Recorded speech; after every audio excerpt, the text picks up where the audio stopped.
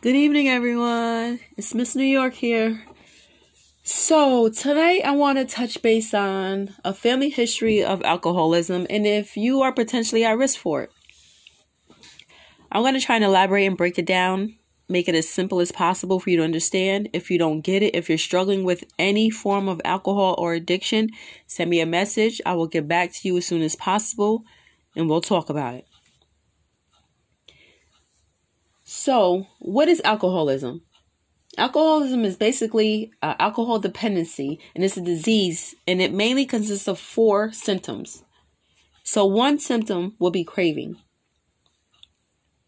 Loss of control would be the second one. Physical dependency, intolerance of alcohol.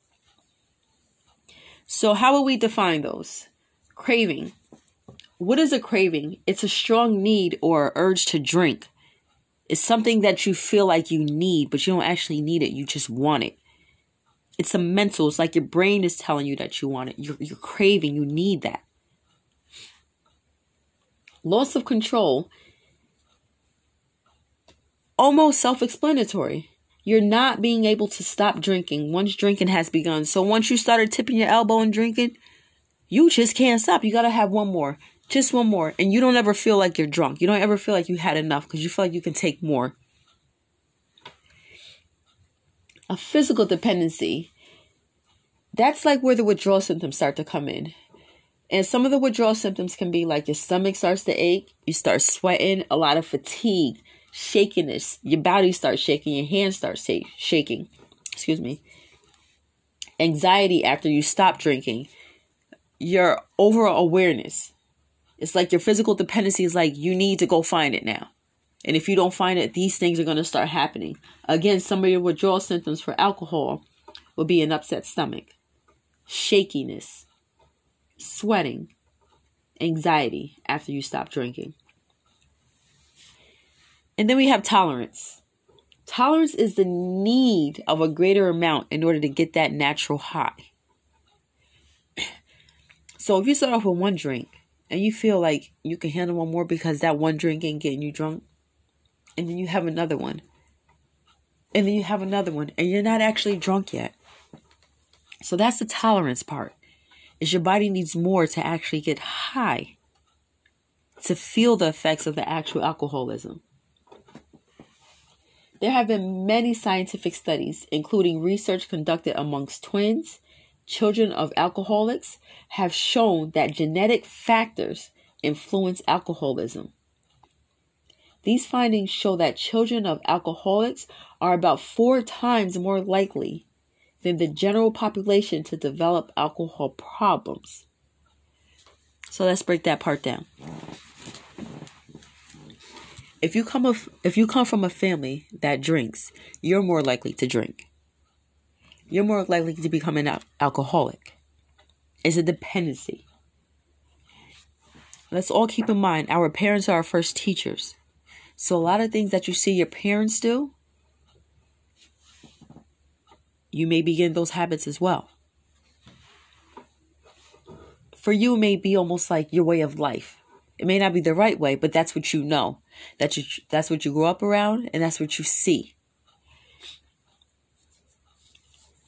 Okay, so children of alcoholics also have a higher risk for many other behavioral and emotional problems. But alcoholism, is not determined only by the genes you inherit from your parents. In fact, more than half of all the children of alcoholics do not become alcoholics. And this is research, because research has shown that many factors influence your risk of developing alcoholism. Some factors raise the risk while others lower it. Let's get into that.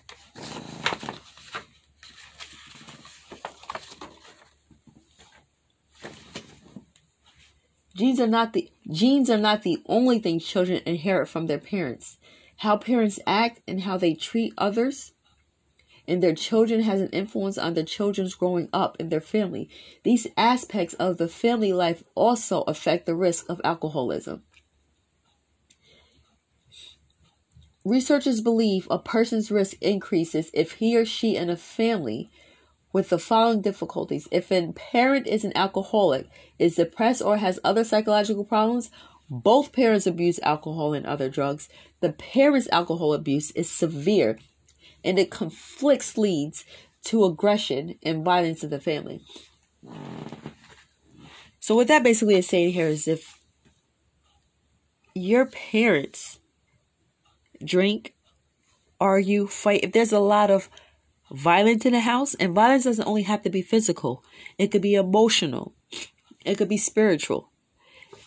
There are different types of violence, there's different types of form of abuse. So if a child feels like they are in an unsafe area, or if they feel like they're actually in their home, in their castle, and they don't feel safe, that would make a child become isolated.